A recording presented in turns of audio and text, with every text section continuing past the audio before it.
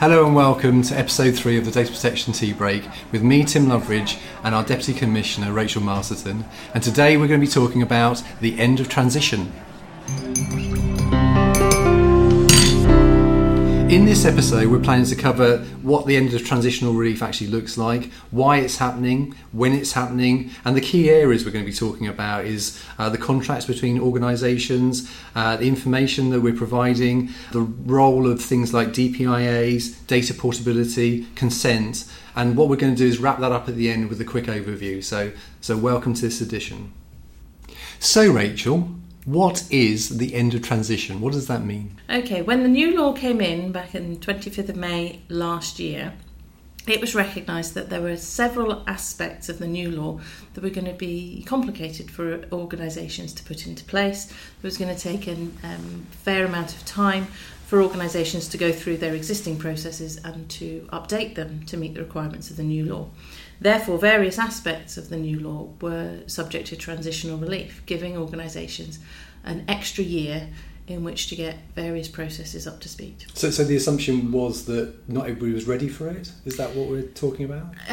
It was to assist organisations that may to not give them have a bit been of ready. Space, yeah. Yes. Okay. The new law was approved by the States of Guernsey on the 29th of November 2017, and so there was around 6 months once everything was firmed up and agreed to put things into place to be ready for the new law. And because it was going to cover new processing that was occurring from 25th of May onwards and processing that had been carrying on for years previously, the transitional relief was put in place to mean that organisations were given this extra year to get, in various areas of the law, their previous processes up to speed. So where they were doing things before, they've now had an extra year to get them. Because I tend to think of transition, and please correct me if I'm miles out, but you've got organisations starting to do something new and they have to adhere to the new law when they start to do something new, but you've also got organisations that have been doing things for years but they have to kind of sort themselves out. Is that an explanation of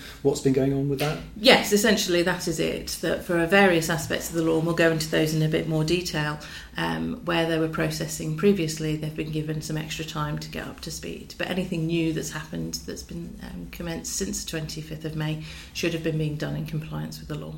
Cool, okay. And so May 25th, 2019, 1 year on from the introduction of our new law. So what happens from that date forward? You know, why do people have to, really think about what getting ready for that date? Because on the 25th of May 2019, the transitional year that was given ceases. And so for processing that was occurring prior to that date last year, it now needs to be done compliant with the legislation. So everything that needs to have been gotten up to speed in the last year should be in place by 25th of May. Okay. So privacy notices then. Let's talk about privacy notices. What do you need to do? What is a privacy notice and how does that work? Okay, a privacy notice is the vehicle that organisations use to comply with sections 12 and 13 of the law. It is providing individuals that they have contact with, whether that be staff or clients, with information about how their personal data is going to be used by that organisation. With regards to transition, because organisations would have had pre-existing relationships with a number of clients, a number of staff, the extra year was given to provide them with time to update information that had been provided under the previous law. And so by the 25th of May this year, everybody that has contact with an organisation should be able to access up-to-date, accurate privacy notices explaining how data is used, for what purpose, which lawful processing conditions apply, and providing information about contacts with the organisation, the rights individuals have, and how they can get to us as the regulator if they wish to raise a concern. And how does a business and organisation actually, what would we like to see as far as publishing that privacy notice? Where does that need to be? How do they need to make it accessible to their customer base? We can do it in various different ways, and a layered approach is often a useful way to approach it. But having a privacy notice on a website that people can go to, because people know that they deal with an organisation is a very good way of getting the comprehensive information out there. But at points of sale, if you're collecting personal data, it could be a brief notice explaining a little bit about what's happening and pointing them to the more comprehensive information on a website.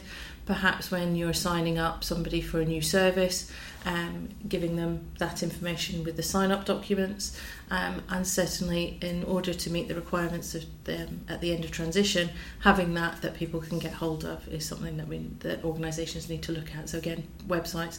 Some people may remember an influx of privacy notices to their email addresses in the run-up to 25th of May last year, where organisations were doing that. So perhaps something similar again in some circumstances. And for those organisations, I guess it's difficult to conceive, but it certainly happens, is those organisations that don't have a website, how do they make their privacy notice available, and what's their obligation under our laws? It needs to be something that individuals can have access to, so they would need to build that into some other format, perhaps supplying it with other information when you sign up, maybe including it with an invoice run perhaps, so that you get that information out. Brilliant, thank you. So moving on then, I wanted to talk about the relationships between controllers and processors, and the contracts that need to be in place between those for the sake of data and data privacy and data processing. So explain a bit more to me about that. How's that all going to work? Okay, well, organisations can perform different roles when it comes to dealing with personal data, and for some personal data they will be the controller. They will be the organisation that's determining what happens with that data and why that's happening. And for some processing they may be the processor, so they're performing a task on behalf of another organisation. So can you give me an example of a controller and a processor? A controller and a processor may be an outsourced payroll arrangement, for example. So the controller would be the organisation that is employing the staff, but a processor would be performing the payroll function for that organisation if they didn't do payroll themselves. Similarly, an advertising marketing campaign may be being conducted by a third-party organisation. So the controller would be the organisation whose products are being advertised, and the processor would be the organisation that is facilitating that, so running the campaign, sending out the emails, whatever that may be. And we talked about contracts. So how does the contract look in that arrangement? Under the old law, there always should have been a contract between controllers and processors explaining that processors should only act where they've been instructed by the controller, and providing some requirements around security.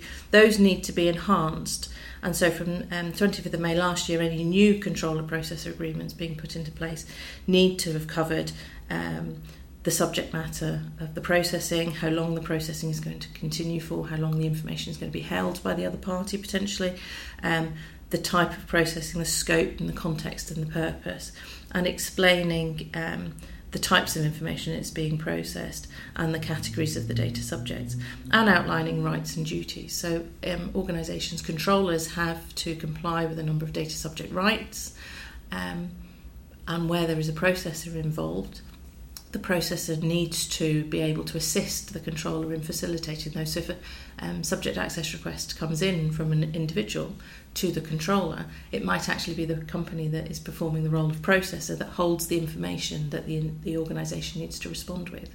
And so the contract will outline what that extraction and process will look like. So how does the processor provide that information back to the controller so the controller can meet their obligations? Because the dynamic, I think, between those two functions is quite interesting. The controller can outsource the process, if you like, but has to retain responsibility for it. I mean, is that a fair assessment of how that works? It is, yes. You can outsource the processing, but you can't outsource the compliance. You can't make it somebody else's problem and wash your hands entirely of it just by getting another organisation involved. So the contract will cover off what that looks like, security that's expected, assistance that's expected, but critically, compared with the previous law, processors now have some liability under the law. We as the regulator can take action against processors if they do not comply with their requirements in a way that we couldn't before. And so the transition around this was that where there were already those relationships in place, organisations were given an additional year to get those contracts into place, to get them up to speed and covering what needed to be done.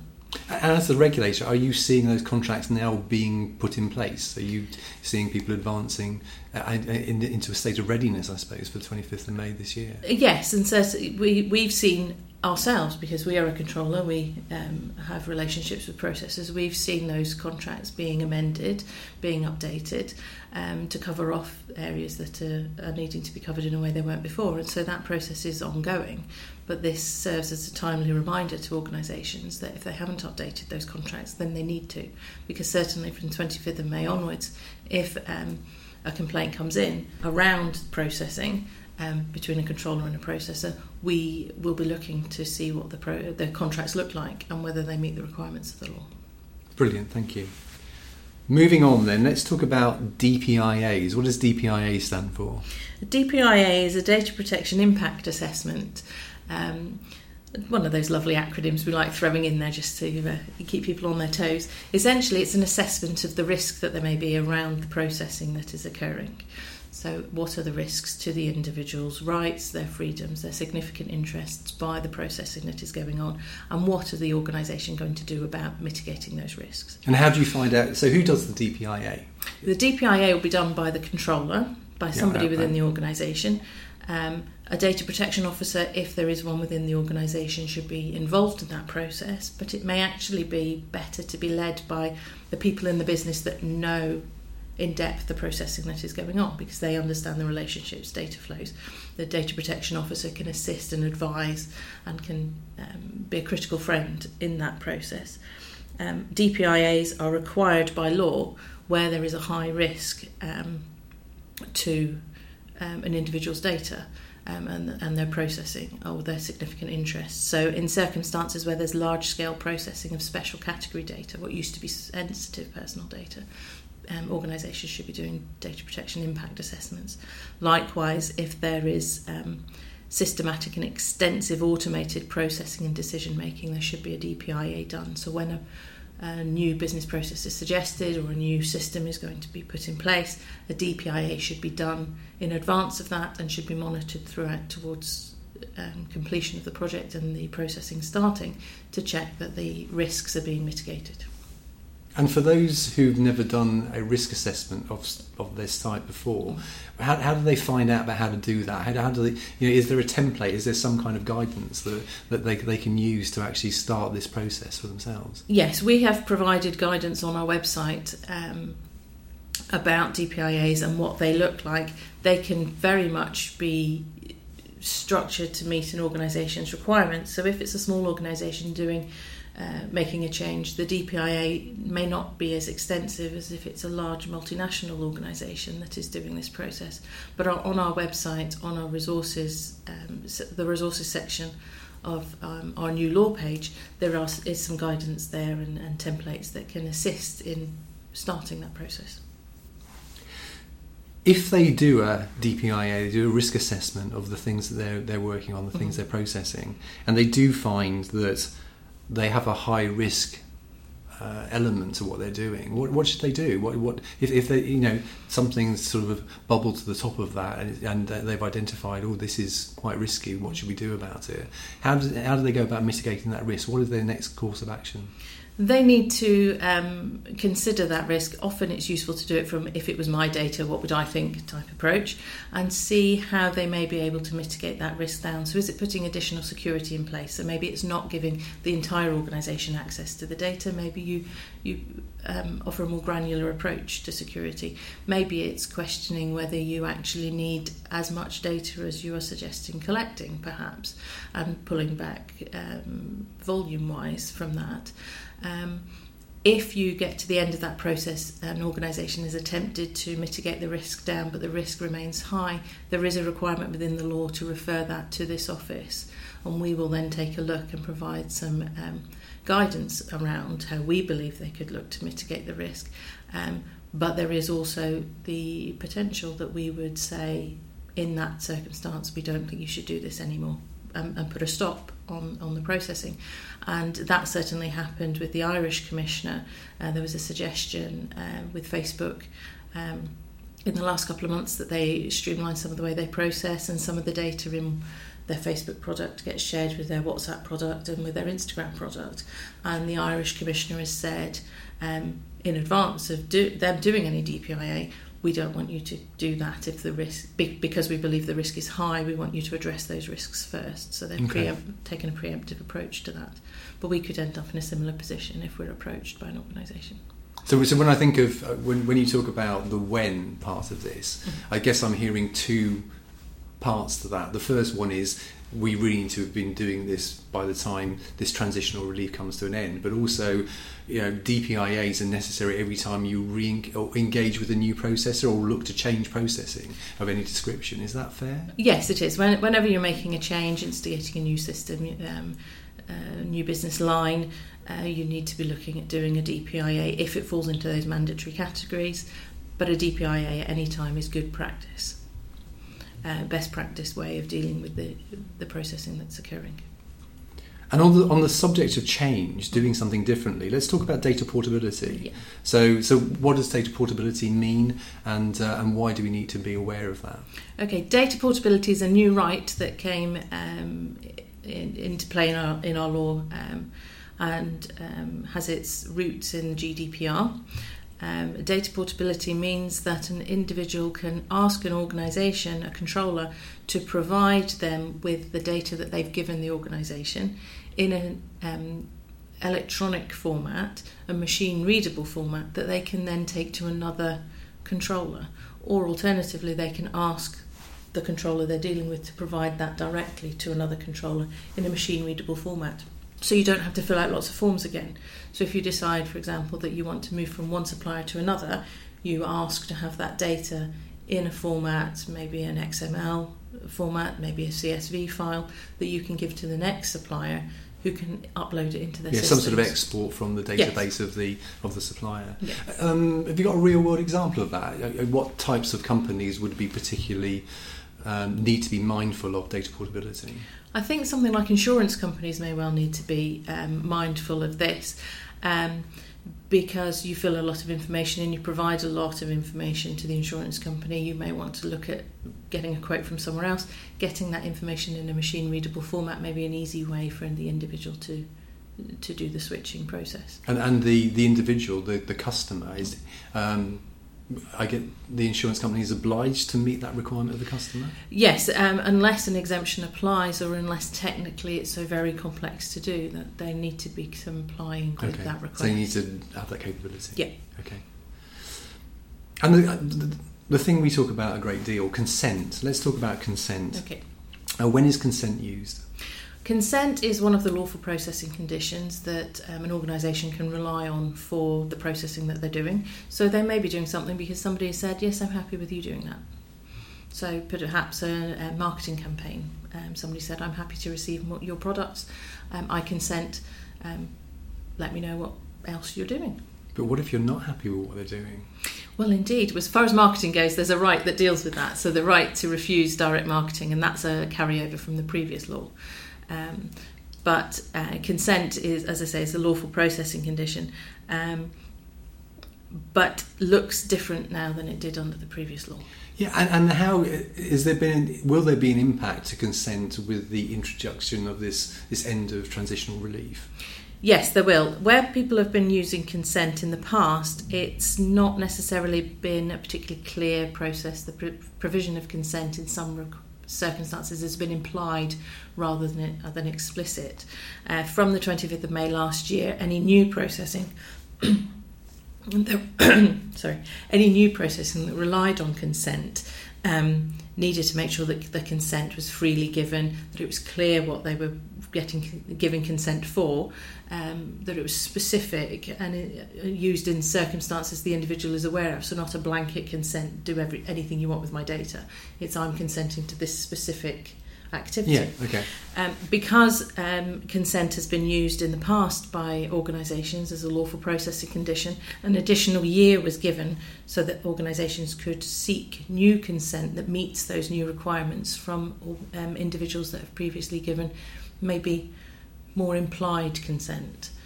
So if the level of consent you've got doesn't meet the requirements of the new law, organisations need to seek it again. So you have to go back out and ask and be very clear about Yes. what you're asking for. Yeah. Okay. And so because that involves going back to your client base Yeah. and saying, this is what we're doing, here's the information that you need now to be able to give the fully informed consent, an additional year was given for that. Okay. So what do organisers... I want to just focus on that a little bit more as far as the organisation's obligations here. So what you're saying is that there may be an assumption that we're doing things the right way, but we maybe have changed some of the information that we gather or the things we do to interact with our customer base, so organisations need to be mindful that they have to go back out and say, we are changing, we are growing, we're changing direction, we're using your data in different ways. Mm-hmm. And so you have to re-engage with them to make sure they're aware of this and are happy for you to carry on in that direction. Yes, if you're relying on consent, you certainly need to go back out and re-seek that consent if you haven't got consent that meets the new requirements.